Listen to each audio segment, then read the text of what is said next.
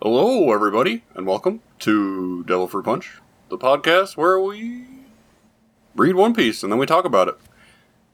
I am your host, President Barack Hussein Obama, and joining me today from the red wastes of Texas is Patrick Ramirez. Hey there, Mr. Obama. It's great to be here. Great to talk about the Chex Notes One Piece. I'm very excited to be here. We're excited to have you as well, Patrick. And also joining me today is Matt. Let me be clear. I am, in fact, former President Barack Obama. The other man is an imposter. This is a bit that we will not do every time, but we are doing for the moment. Please enjoy this One Piece content. God bless America. God bless America. Today we will be discussing chapters, didn't say episodes, 106 through 129. Talking about Whiskey Peak and just Whiskey Peak, right? No, just Whiskey Peace and Little Garden. Whiskey Peace. I'm pretty sure it's just Whiskey Peak. Anyway. Oh, God, okay. Straw Hats make their way to Whiskey Peak with no help from Zoro. Rolling my sleeves up already. Luffy eats himself into a meat coma, and Zoro saves him from being captured by a shadowy organization known as Baroque Works. But Zoro rinses them all pretty easily. As it turns out, Baroque Works has a mole problem. Igaram and Vivi from the Alabasta Kingdom have infiltrated their cell. Nami convinces Zoro to help, but not before Luffy attacks him for going on a murder rampage. Vivi takes a hot, steamy lore dump all over them, and the crew is off to put down a peasant uprising. On the next island, Baroque Works interferes in the century-long committed relationship between two gay giants. Then, a candle-headed freak tries to make statues out of Zoro, Vivi, and Nami before Luffy eventually washes him. Sanji wakes up from his nap just in time to intercept a message from the mysterious Mr. Zero, otherwise known as Crocodile, the leader of Baroque Works. And that's what happens in these chapters. Yes, sir. Way to condense it. Thank you. So, before we get into this week's set of chapters, Patrick, do you have any questions that you would like us to clarify for you?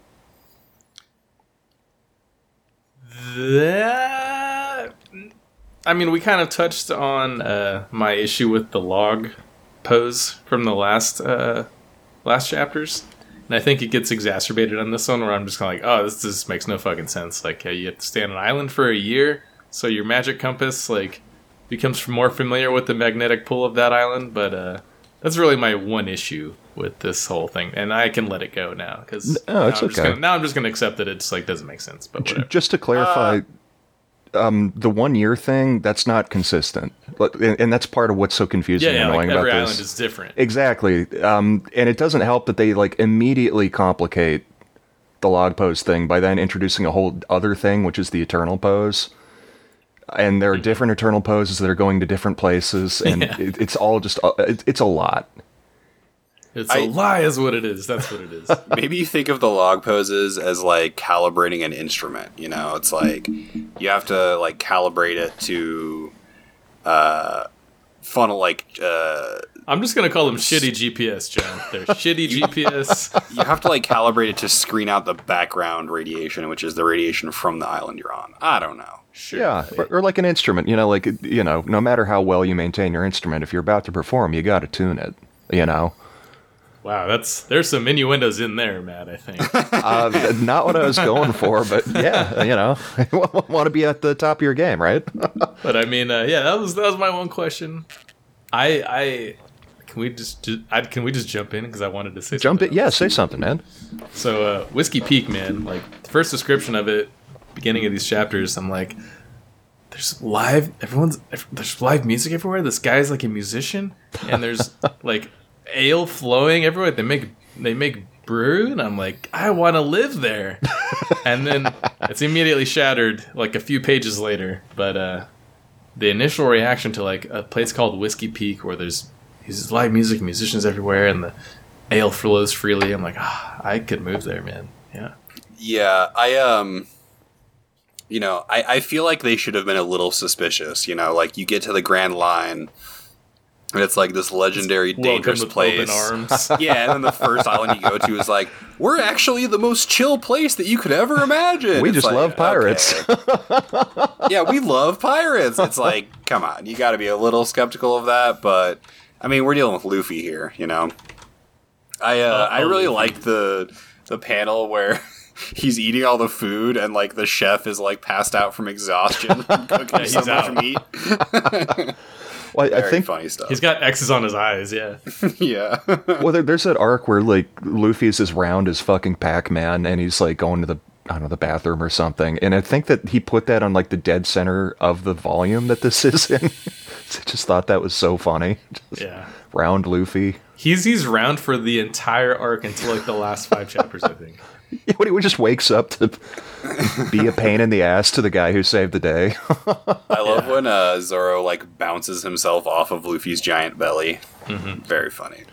Well, yeah, it's cool too. Like they're working as a unit, like they've got these highly individual powers and abilities, but they're learning to work in tandem with one another. Yeah, I think Zoro is starting to become more familiar with the unique nature of Luffy's body, and he's like, well, yeah, if I can use him as a giant trampoline, I'm obviously going to do that.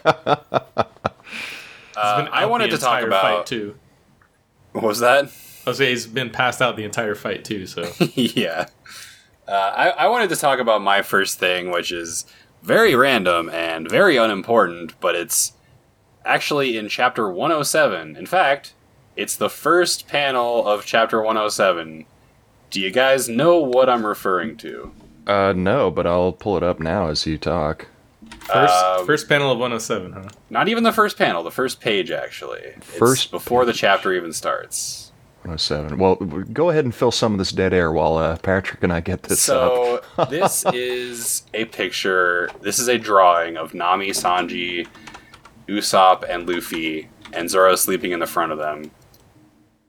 God, they look so hot. I just want to say that they are looking good in this picture, boy. Fucking Usopp is zaddy, dude. Oh, I think I know what you're talking about. Look at him sitting on the couch, all casual and fucking.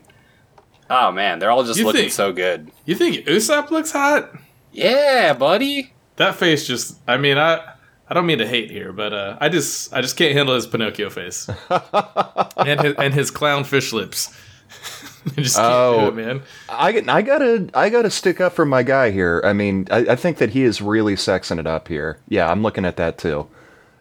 Look, I'm not saying Usopp is hot, but this is about as hot as you're gonna get from him. When I first saw this drawing, I thought he had like heroin needles in his mouth, and I was like, "Oh, they're just like, man, they're on break." I just hit the microphone. Sorry to the editor of this.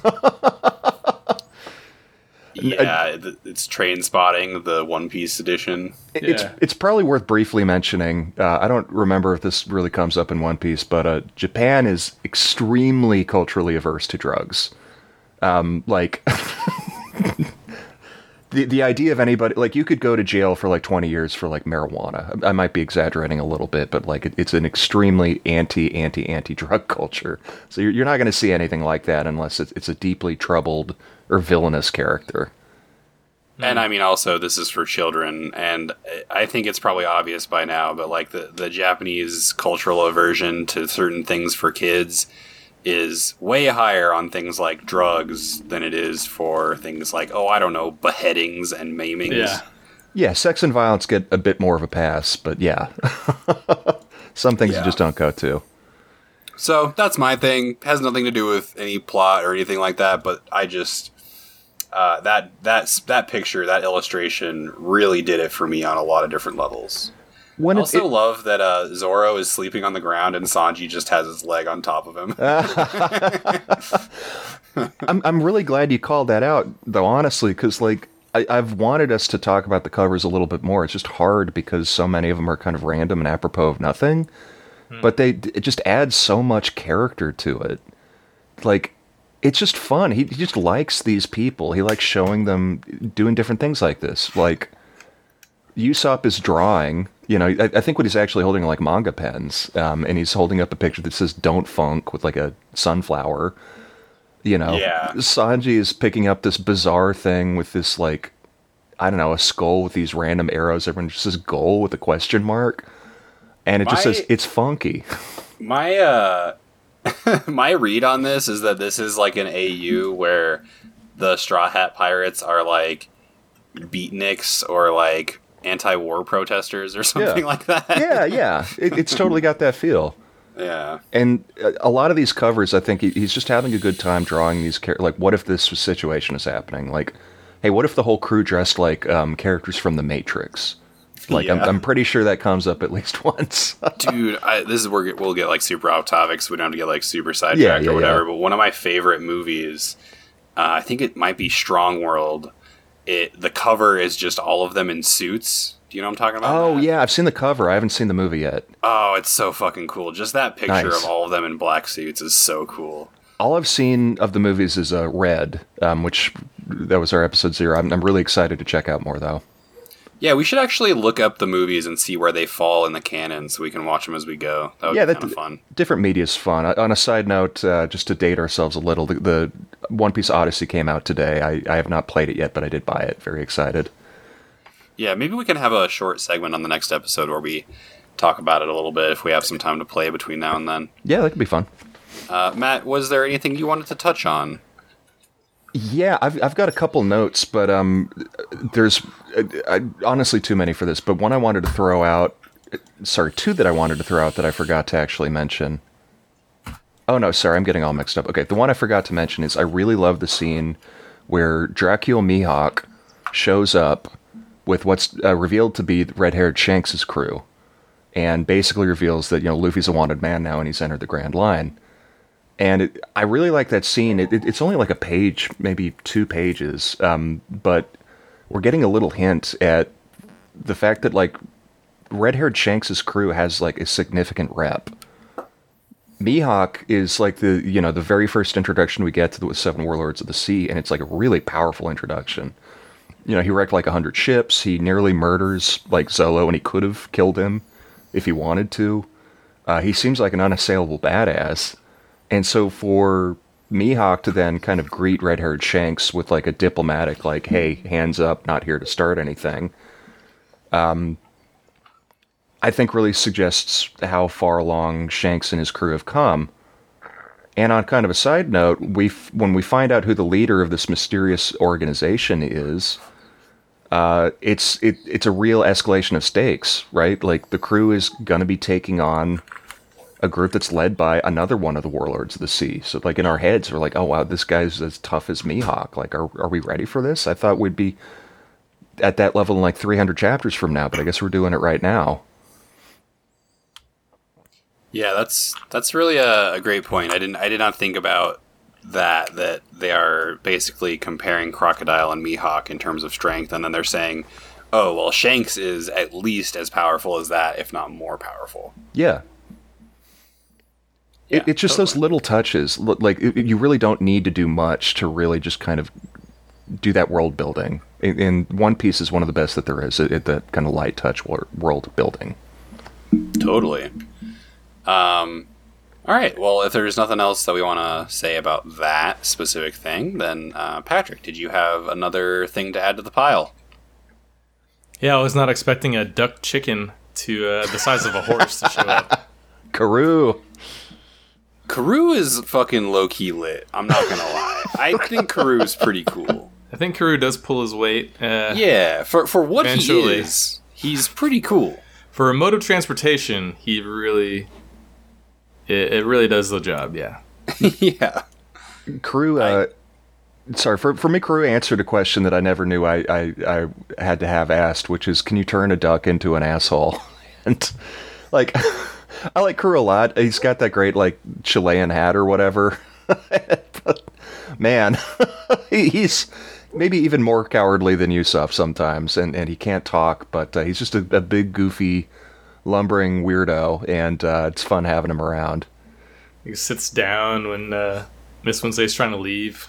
Yeah, it's like, no, I'm not going to do that. This is only tangentially related because we're talking about Karoo, so I wanted to bring up Vivi. Am I interpreting it correctly that she pulls her little string and ball based weapons out of the nipple area of her boobs? Oh yes, she does. I saw that and I was like, wow, okay. And they're like, there's like feathers or something on the end. They're like tassels or it's like a bolo or something. Yeah, or not a bolo, a boa. I don't. That kind of shawl they look like feathered kind of thing. like. Yeah, but they're very small. Oh, like tassels. Yeah. Yeah, I don't know. Yeah, I saw like, I'm like, oh, okay. So the hair roll guy pulls his like Colonel Sanders tie and shoots the guns out of his hair, which also not expecting that either. Yeah, like eight cannons in these dude's hair rolls. I feel like there are like a lot of jokes happening with Igarim, I think his name is. Yeah, that are it's very rapid fire stacked on top of each other. Like we learned that there's a group called Baroque Works, and this guy kind of looks and acts like a Baroque composer. Like there's this running gag where he's just doing vocal exercises like an opera singer. Yeah. But then it's like, hey, doesn't that rolly kind of old school hairstyle kind of look like the Rolls? Like what if he shot missiles out of that? It's just a very anime like Looney Tunes sight gag. Yeah, that was wild. Even having read One Piece before, some of the shit you go back to and you're like, wow, I really memory hold that. You forget, I don't remember that shit at all. Totally. Yeah. All right, Matt, was there another topic that you wanted to touch on? Yeah. Really quick, I remembered the one other thing that I did not actually write down, but was anybody going to touch on the cactus spines of the cactus-like mountains in Whiskey Peak? How they're crosses? Yeah, I hope nobody else had this, and I apologize if so, but Damn it, Matt. No! God damn. No, just kidding. I want to the say... whole episode. Can we start over? You know what? I'm going to have to quit. Hello, You're going to have to do everybody, this and without welcome me. to Devil Fruit Punch. Let me be clear. None of that happened just now. No, the whole reveal there of like these... Like, it's One Piece. By this time, you're like, okay, yeah, you're on an island where you're on mountains that look like cactuses, and they have cactus spines. You don't even really question it at this point. But when they zoom in and it reveals that these are just individual, cross-shaped gravestones of, like, all the people that these mercenaries have, like, swindled and murdered and robbed, it's really anime and exaggerated. Like, it's a little too much if you stop and think about it, but if you just let it be cool, I thought that was such a great moment of just this thing that I've been looking at for, a good couple of chapters now is completely and very suddenly subverted my expectations. I thought that was really neat. Yeah, I think we keep coming back to this, but the darkness contained in One Piece is so noticeable compared to the very light and goofy tone of the manga in general, when you have an island of graves. Yeah. And then in the next frame, it'll be like two machismo dudes arguing about who's going to hunt the bigger rhino or whatever. I mean, One Piece really is, if nothing else, it is a masterwork of juggling tone. Like, it can shift in and out of these very different emotional gears at the drop of a hat. It's really wild. Like, in a way that I've never seen anything else quite manage the way that One Piece does. It is truly a one-of-a-kind work. Yeah, you can call One Piece Don Toretto, because it really knows how to shift gears. Thank you for just making a Fast and the Furious joke where family wasn't involved. The first time in the best decade. I genuinely appreciate that. It's not about the cars, it's about the Nakama. You're the first of your last. That's right. All right. I wanted to talk real quickly about one of the mercenaries. I thought about bringing this up earlier, Patrick, when you talked about, how they get to Whiskey Peak and it's so warm and welcoming and inviting. But this is actually jumping forward a little bit to where Zoro reveals that he knows what Baroque Works is, and he starts taking them all on, just like 20 on 1, just taking on all of these spies or whatever.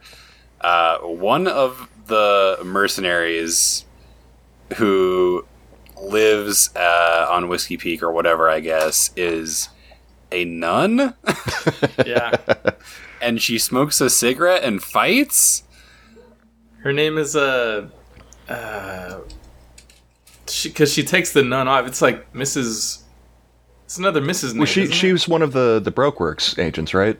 Okay, It's like Miss Monday, right? Miss Monday, yeah, Miss Okay, Monday. that was Miss Monday. Okay, I actually did not catch that. She takes the nun costume off and she's like super Yeah. jacked. And then she takes the stick and she lets Miss the princess go. Miss Wednesday.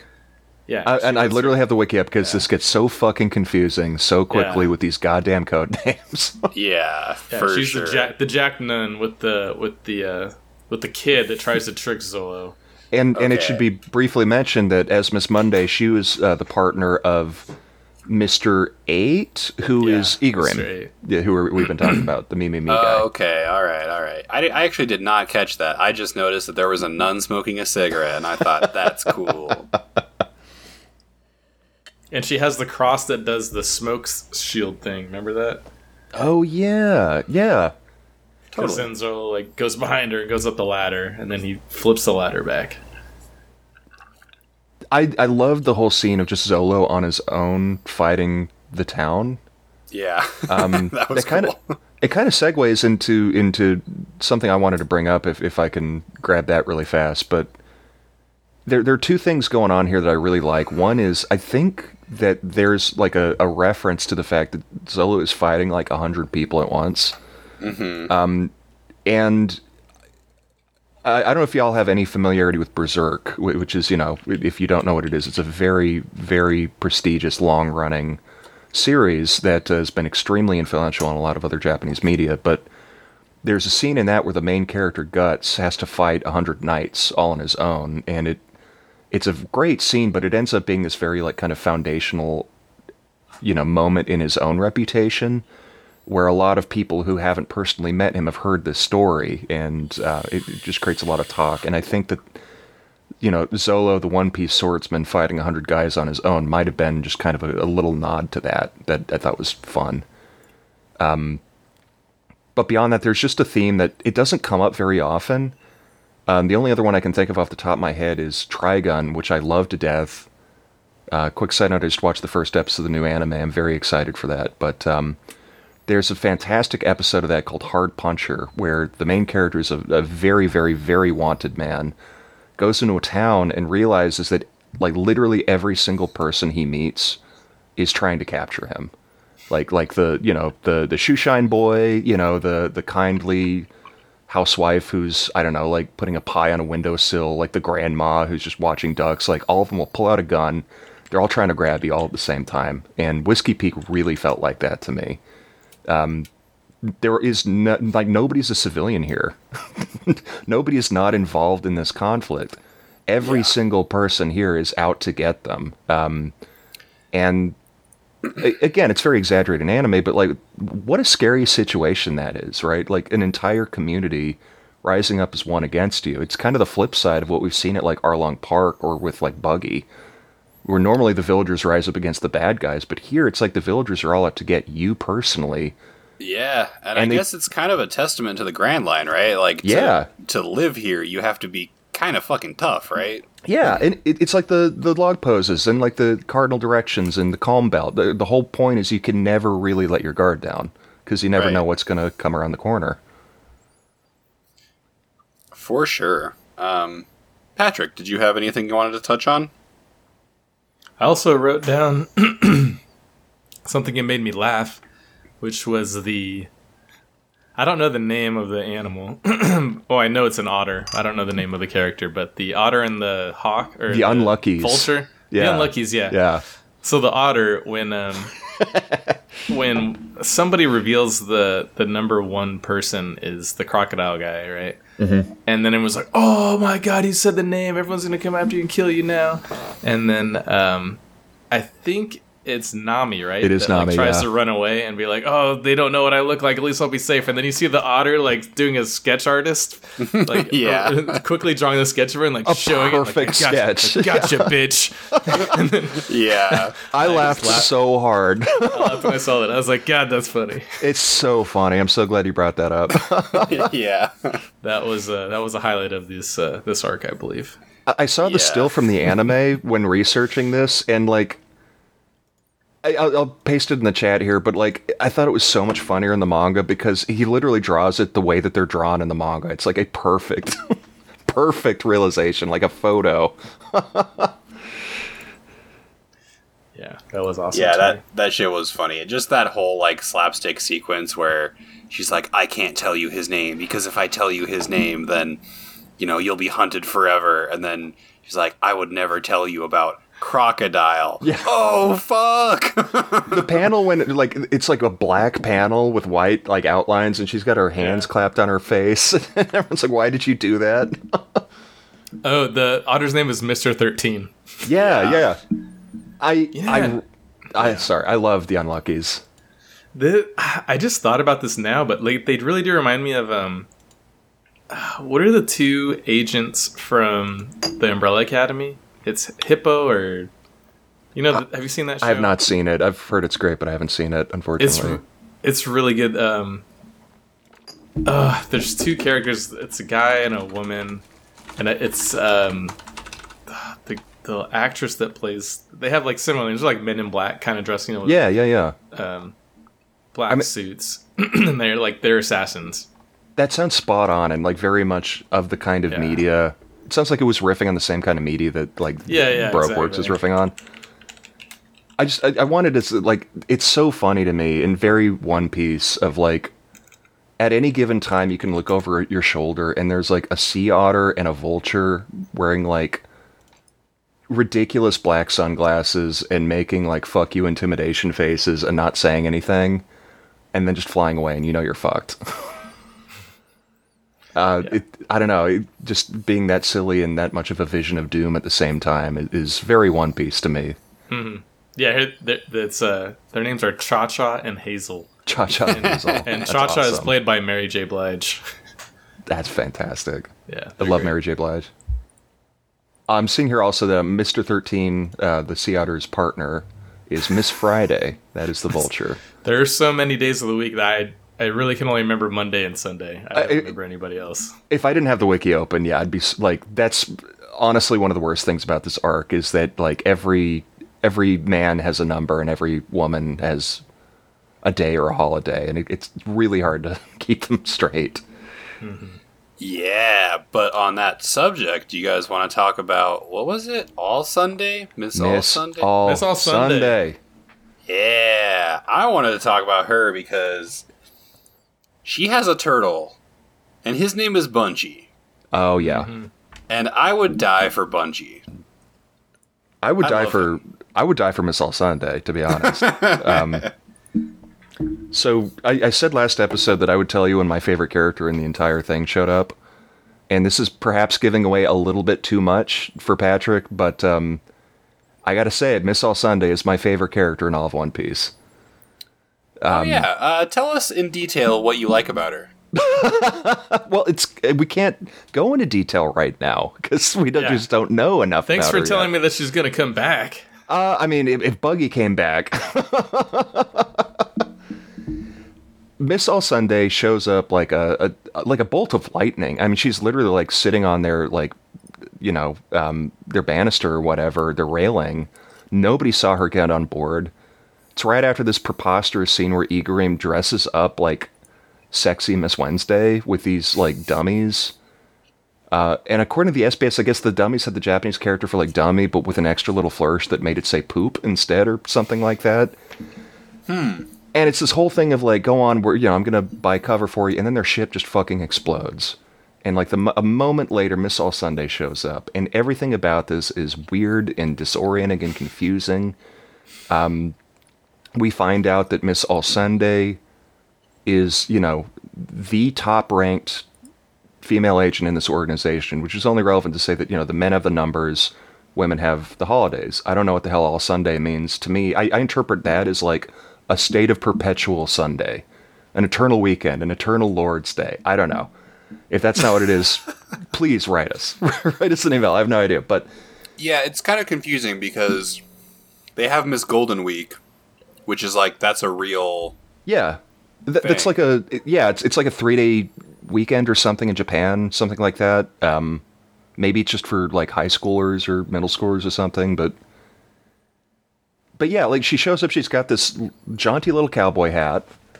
I'll just say she's extremely hot. I love Miss All Sunday's design, even though she is another example of Oda really drawing all hot women in the exact same way. Yeah. But it's not clear what her motivations are. We find out that like she is the only one trusted enough to know that Mr. Zero is Crocodile, and she told that to them. She even says, like, here is a guaranteed route to a safe island that nobody else in the organization knows about.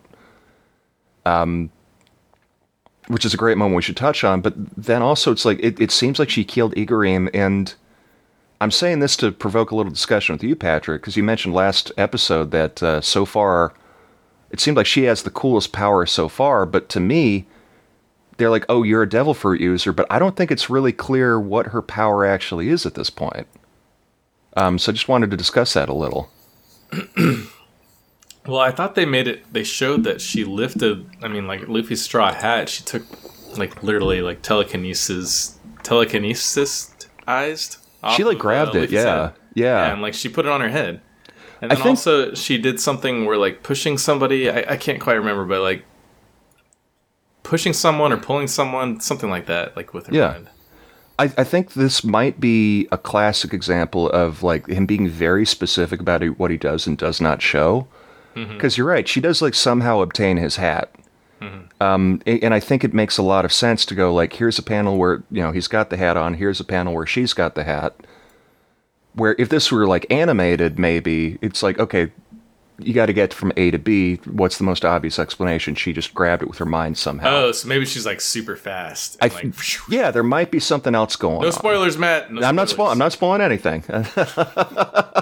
But to me, it really ties into her, like, general mysteriousness. Like, yeah, I was going to say that too. It definitely makes her seem more mysterious for sure. Yeah, she doesn't say much. What she says, people don't believe, and she doesn't care.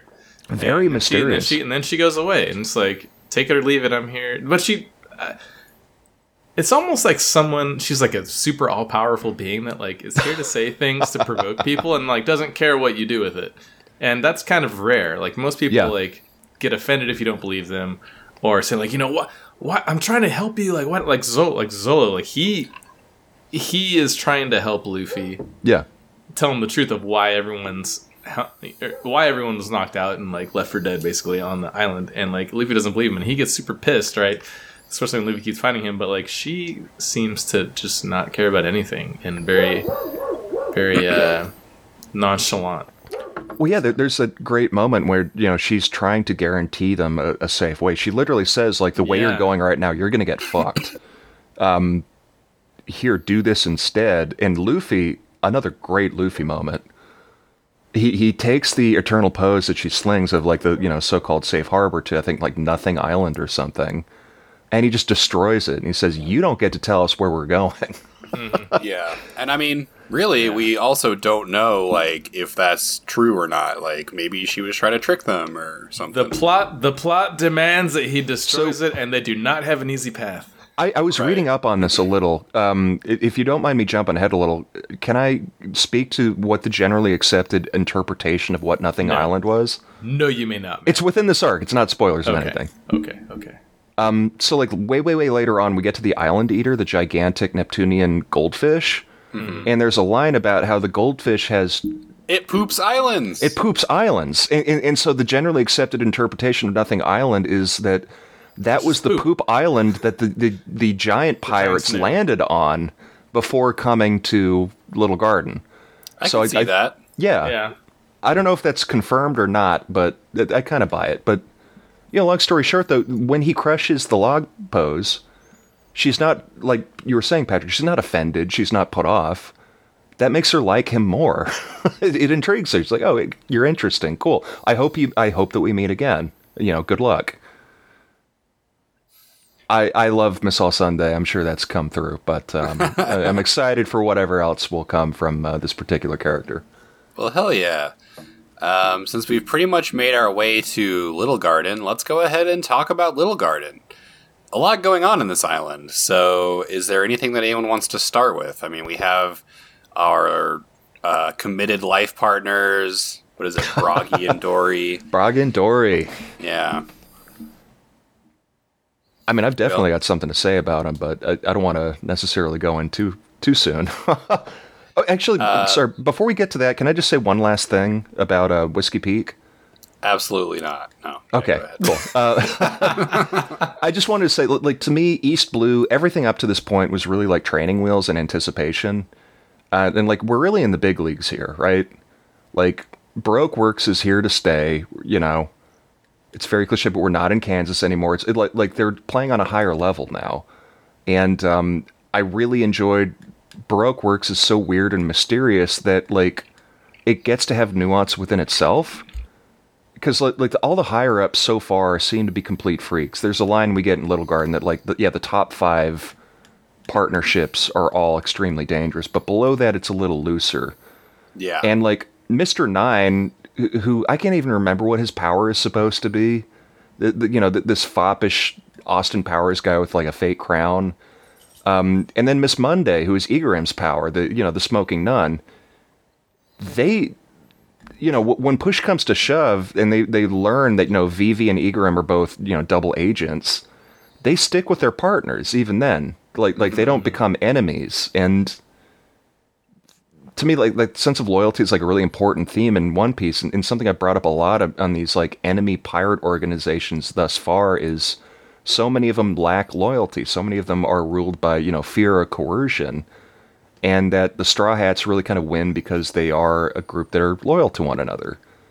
And for better or for worse, now that you're on the Grand Line, I think to exist on the Grand Line, you have to have the capacity for personal allegiance, comradeship, and loyalty to each other.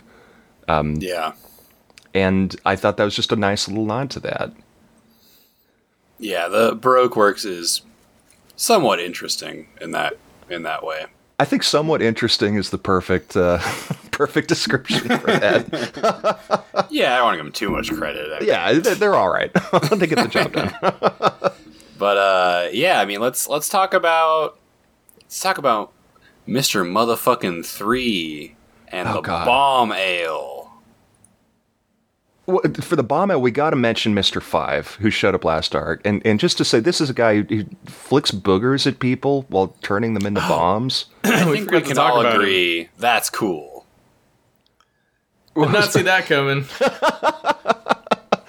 He looks so cool, and then you find out his power is napalm boogers, and and I'm like, whoa, wow. Okay. And I think there's an SBS question about that, and Oda's just like, yeah, I laughed really hard when I came up with that idea. Yeah, he laughed. So, guys, if his boogers are bombs, then his cum is also bombs, right? I didn't want to say anything. I was worried you were going in that direction. I think we already have a cum fruit user here, and they call it wax. But we all know what it really is. Oh God. Dude, I didn't think about that, but like that is one of the things about like a black and white publication, right? That it's like, yeah, this it could be anything. This off-white substance that's just caked everywhere. I'm not going to not think about that. I mean, like, yeah, that's what it's got to be. Oh no, I'm too stiff to move now. God, so this is a bit of a tangent, but do y'all know Splatoon, the game where you have to ink everything and cover it with? Yeah. So like for years, like there's this taboo against either red ink or white ink. It just never happened. And then at the same time, they introduced both, which was what's the best condiment, and it was ketchup versus mayonnaise. Sure, so it was. Literally, it was Splatoon. Team blood versus team cum. It was incredible. Thanks for that, both of you. I mean, listen, we're just asking the hard-hitting questions here at Devil Fruit Punch. Can we talk about the candelabra guy? Because, like, I just cannot for the life of me figure out... I know none of this makes sense, but like, It's a little high concept, yeah. like, okay, you're telling me this guy's like, okay, first of all, he's like on top, he's like throwing candle logs that encapsulate people's legs and arms, and they make it. I was like, oh, okay, I can see how that works. Yeah. And then he's like, you know, gonna encase their feet, they can't move, he traps them, goes the sword thing, like the gigantic sword in the giant's arms or hands and feet. Yeah. Traps them, like, oh, I'm on board, all right, man. And then takes a left turn, man, and he goes straight into fucking gigantic candelabra with that is like a pumpkin also somehow. Yeah. And just slowly flings a mist of wax everywhere that goes into the inside of people's bodies and turns them wax from the inside out. And I'm like, oh, you lost me, man. Like, I don't know. Like, as far as villain goes, or villain like special powers go, I'm like, it seems like there's more direct ways to be. Like, he was on fire, and then he lost me at the fountain of cum that he made. So, I don't know. I mean that if that bothered you, Patrick, It didn't bother me. It's really not set up for success. To do not set up for success. He had direct routes all around him, and he went for the least effective route. It's hubris. I mean, if you didn't like giant candelabra that shoots misty cum wax into the air, how did you feel about giant mecha made of wax? I was on board with that one, actually. Okay. I don't know how they painted it so fast. Like, it seemed like one panel it was wax armor mecha Mr. 5, right? 3. Mr. 3. Mr. 3. Yeah, Mr. 3. Mecha Mr. 3. And then the next panel, he was like, okay, the paint's dry. And I'm like, wait, what? Well, and it's even weirder because, like, his partner, Miss Golden Week, offers to paint him with armor, and he's like, no, that's not necessary. And, like, the next page, he's fully painted. And he's like, okay, ready to go. It's like, all right, that's... Also, when you first meet him in his little lair, and he's talking to the two, I think he's talking to Mr. 5 and the I forgot whoever. Friday? Miss Valentine, maybe? No, Miss Valentine, yes. See, this is a nightmare. Yeah. Where, like, somebody said something like, you're going to blow my cover.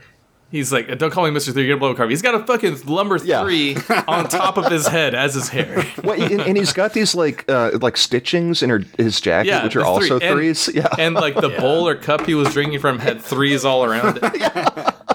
He's like, dog, you're going to blow my cover, man. What's so, like, classic One Piece villain, totally and his oblivious. Phone. His Gary the Snail phone. Oh, okay. The mustache. Yeah. And it has 3s all up. Yeah. I'm it's great. This is jumping ahead a little bit. Like, this is the first time I think we see the snail phones. That is one of my favorite little One Piece details. That there's, and sorry, this is getting ahead maybe a little bit, but like, the idea is genuinely that there's a species of snail that just can communicate with each other long term. So phones were never invented because you don't need phones because you have these snails. Listen, there's a race of snails that has a highly sophisticated hive mind AI that connects them all, and that's all you need to know. That's how I read it. I had no problem with the space communication snail. Well, you see remember the panel when they are intercepting the snail communications? Yeah, I was going to say, later on we find out there's a spy snail, too. Yeah, the spy snail's like this, and it's all black and space around. He's like, I have you now. Yeah, no, I agree, Matt. I also love the snail phones. Oh, he runs so wild with that idea. It's so good. Patrick, I think everything you just said about Mr. 3 is entirely valid. If I can try to unpack it from my perspective a little, I think we have two things really going on here with Mr. 3. So Mr. 3 is a wax man. He used the wax fruit. And I think one, on a meta level, is like, Oda is typically very good about being very creative about saying, okay, this is what this guy can do. What does that mean? And he comes up with so many ideas for this, right? Like, he creates these, like, shackles, these, like, logs, these barriers, these houses, like, mecha armor. And he tops it up with this completely preposterous, super elaborate, like, oh, what if I create, like, a 50-foot statue that looks like a jack-o'-lantern and a champagne glass or something, or a margarita glass, I guess. And it just randomly sprays, like, a wax fog that turns people into wax statues. Like, it's so overcooked, but I think where that comes from in terms of the character is, like, that's pure hubris. Because Mr. Three's whole deal is, ha ha ha, I'm smarter than everybody. I don't need to risk direct confrontation. It's him stunting. He's showing off. Like, he thinks he's already won. Like, this is, you're right, it's a terrible fucking plan. Like it's so open to attack. He's just so proud of how fucking clever he is. He's so proud of how much he's owned the Straw Hats that he's literally like, I'm going to make actual physical trophies of the corpses of my enemies. And they're going to look excruciatingly anguished, because that's more fun to me because I'm a serial killer psycho. Not Zolo, though. He's going full statue. Yeah. Knows he's going to die. And that bugs him. Like, it throws him off so much. I loved that part when he's, like, doing the pose, and they're like, what are you doing? And he's like, if I'm going to be a statue, I want to be in this pose. And then, right before they're about to, like, have the life squeezed out of them by Wax, Zoro turns to Vivi and Nami, and he's like, see, I told you, you should have done a pose. Now you're fucked. That was great, but like also that's on the heels of one of my favorite Zolo moments in the whole thing is when, like one of the, is it Bragi or Dory? I get them mixed up. I think it's Bragi, right? The kind of I couldn't tell which one was. I think Dory is the one with the long beard, right? Yeah, yeah. I'm looking it up now. Yeah, Dory is kind of like the tall bearded guy, and Bragi is kind of a bit shorter and more squat. But Dory's the one that gets blown up by the ale, right? Yeah, exactly. Yeah. So Bragi is like giving up. Like he's fully pinned down. He's been told if you try to get up, you're gonna like rip off your arms and your legs. And he's actually like losing his fighting spirit. And then Zolo is like, hey, what if we both agree to like maim ourselves and like I'll just cut my legs off. It's fine. I'll just cut my legs off. When he said that, I was like, please don't. And he like starts like he gets like halfway through. I forgot that he actually like starts wailing on himself. But he says he goes halfway. Well, like when you see, there's some scene where you see him and it looks like his stumps, like his legs end in stumps because his feet are in the wax. Yeah, but they're all bloody, and you're like, oh my god, he fucking did it, because he's like appearing next to I think he's next to Luffy or somebody, and then he's like, yeah, I got halfway through. I was like, oh no. It's that he was willing to go through with that. Like, to me, that is a peak Zolo moment of like, I would rather not have feet than ever just accept that I'm gonna die. Like if I can still fight a little bit, like I don't know how I'm gonna do it, but I'm gonna give it a shot. He's just a fox. Zolo rules. Your own leg off, Look, if we have to be Team Sanji or Zolo, I am still Team Sanji, but Zolo's a king. Really? Yeah. Nah, I think I'm Team Zolo now. That's fine. No, it's based on hold on. It's based on everything we've seen thus far, I would completely agree with you. Okay. Yeah, I love Zoro. And I definitely want to talk about Zolo and Sanji a little bit later, but I've been talking too much right now. You're cut off, Matt. Yeah, please. Time out. I feel like we have talked a little bit, or quite a bit, I guess, about Mr. 3 and his wax powers. The last thing I wanted to say about it is I really like how he made the mistake twice of giving Luffy a hammer attached to his limbs. That was so fun. Yeah, this guy can't help himself. He just thinks he's so cool. Yeah, and every time he puts like a wax hammer on the end of Luffy, Luffy's like, oh, alright, buddy. You fucked up. Yeah, it's this whole thing like, oh, I've beaten you already, my plan is so good. But like, he can't improvise. He can't just like act on the fly. He falls apart. Do you guys want to talk a little bit about the Giants specifically? And maybe a little bit about Usopp and how he admires them and all that? Yeah, totally. I want to talk about what you're enjoying there, John. You got a peanut butter jelly sandwich? Sounds like you're munching on a little something, yeah. I'm eating cat treats because I can't afford food.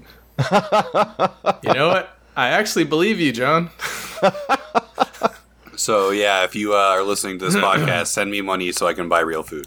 John will starve unless you support us.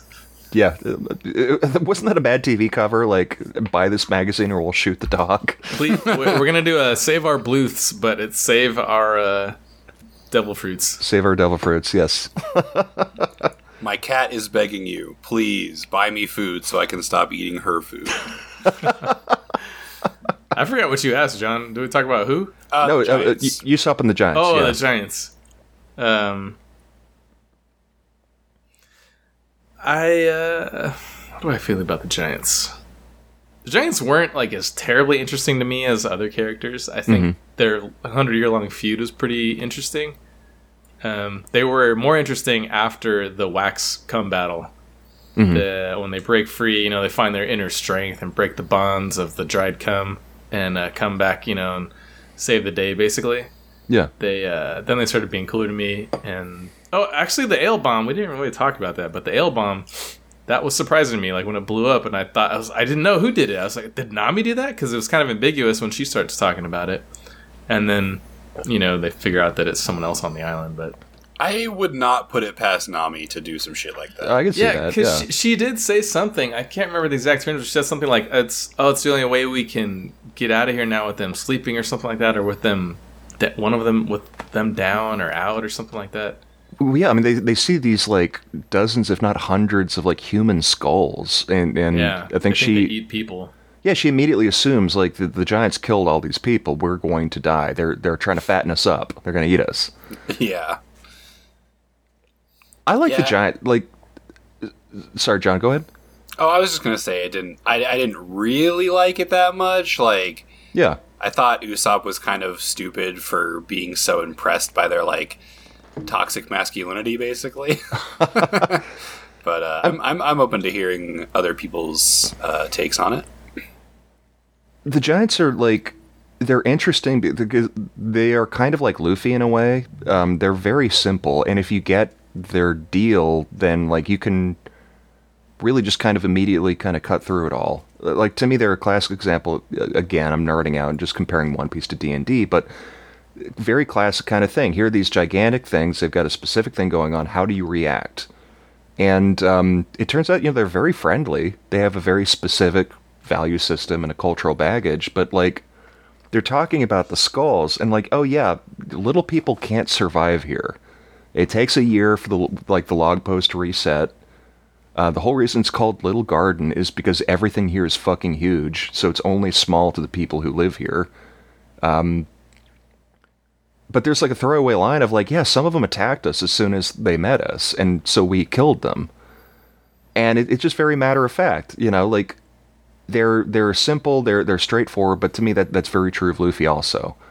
Like when God, I'm already forgetting which one is which. When Dory thinks that the newcomer spiked the ale with a bomb. He's very, very scary for a frame or two. He's like, who else could have done it? I know Bragi wouldn't have done it. It has to be you. Yeah. It's kind of terrifying. But like, and I guess this is kind of tying into like what I wanted to say about them, which is that like we end up finding out they've been fighting 100 years for this conflict. It's both of them have forgotten what its roots are, and it turns out they are both the co-captains of a crew of giants from Elbaf. And I kind of get why this like motivates Usopp, because they're like the living ideals of what he wants to be. He's like, I'm a weak, cowardly guy. I want to be big and tough and strong. You can't really get bigger or tougher or stronger than these guys of everyone we've met. And the idea of like, oh, there's a whole island of all these people. I could see that. Like, Usopp's a romantic guy. He does tall tales, right? Like, he would have loved Paul Bunyan. Oh yeah, there's a 100 man with like a 500-foot tall ox. Yeah, absolutely. That's where I want to go.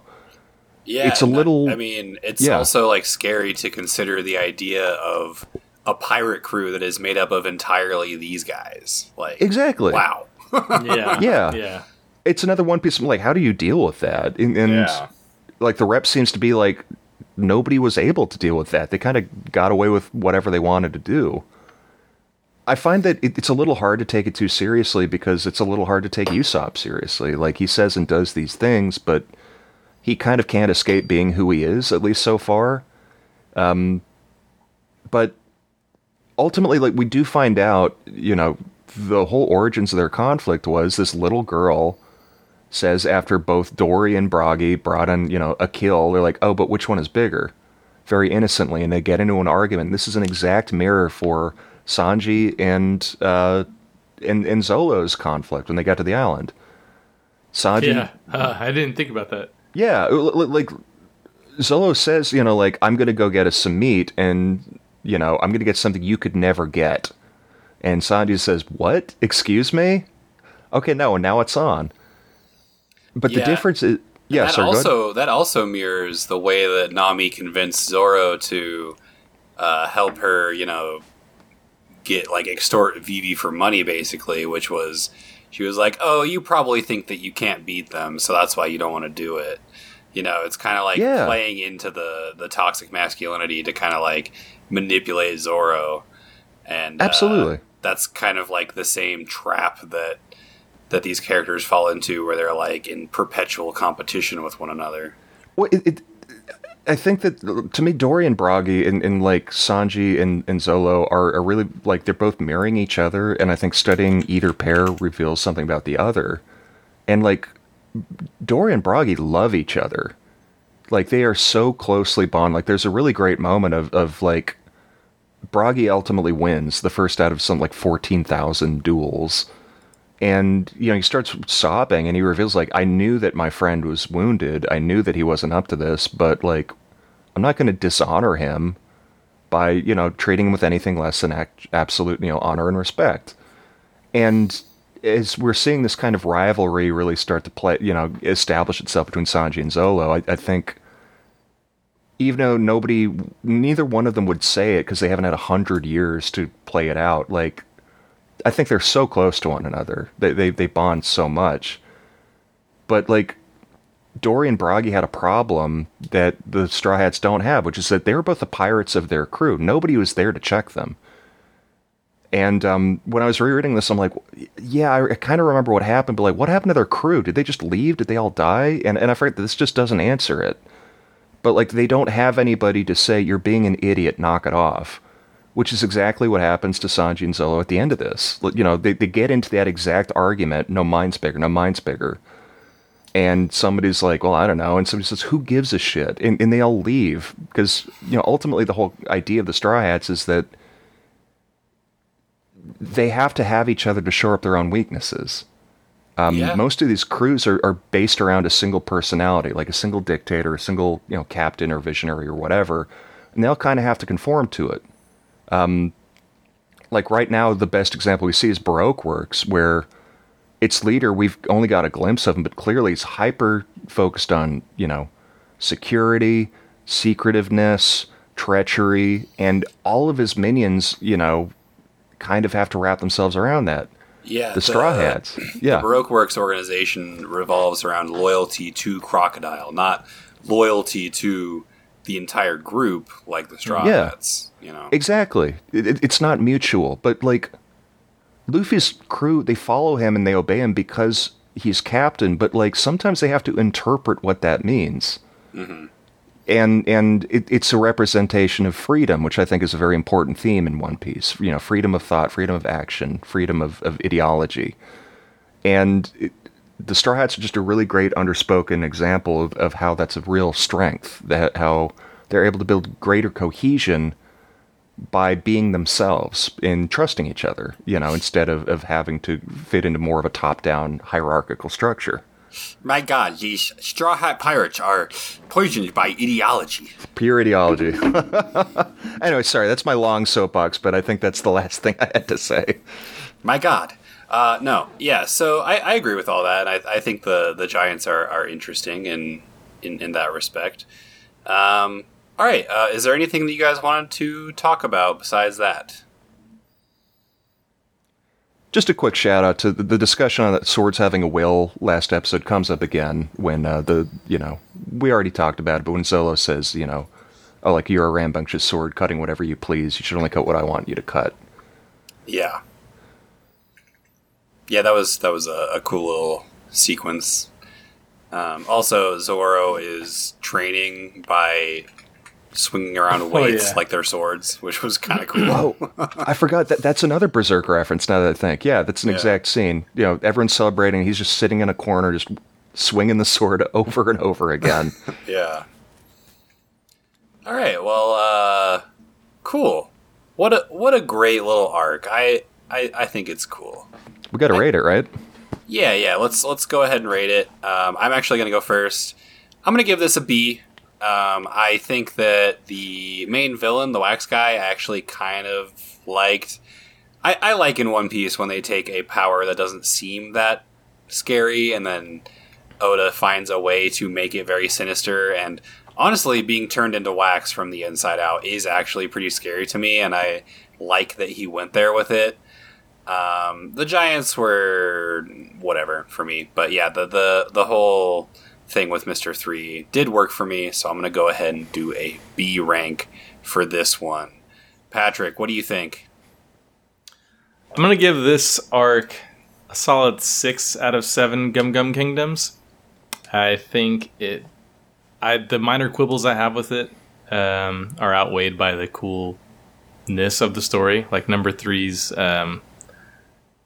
Cum Fountain wasn't really a fan of, but everything else I thought was pretty solid. And I thought the Giants were okay. I don't think I disliked them as much as you, but I don't think I have a lot to complain about in this arc. Hell yeah. Matt, what do you think? Where would you rank this on a scale of F to S, S being the highest? I think B's pretty spot on, to be honest. Like, it's very rare for me for One Piece to like get to like a C level. I think this is fine. It was all right, but like I also think there's kind of a reason why I only remembered like the very broad stroke bits and pieces from this. It didn't stick with me as much as the really cool parts. It's fine. I like the Giants a lot conceptually. Like they're the second kind of non-human race that we've seen other than like fish people. Yeah. So far. So I think it's important, like the world building or whatever. But beyond that, it's fine. Like we're just kind of moving along, but we're not where we want to get to yet, which is clearly the Kingdom of Alabasta. Except, oh wait, Nami's extremely sick all of a sudden, so we got to deal with that. Yeah. Yeah, I totally forgot that was in these chapters. But yeah, they don't lead up to it at all, which again is not a point in its favor. Yeah. I mean, I guess we'll see what happens with that, though. We have some exciting stuff coming up, so... Yeah. With that being said, thank you for listening to Devil Fruit Punch, and please do rate and review our podcast on Apple Podcasts or Spotify or wherever you got this podcast. And if you feel it in your heart, please do send us an email at devilfruitpunch@gmail.com. We would love to hear from you. And until next time, ahoy! Ahoy! Ahoy!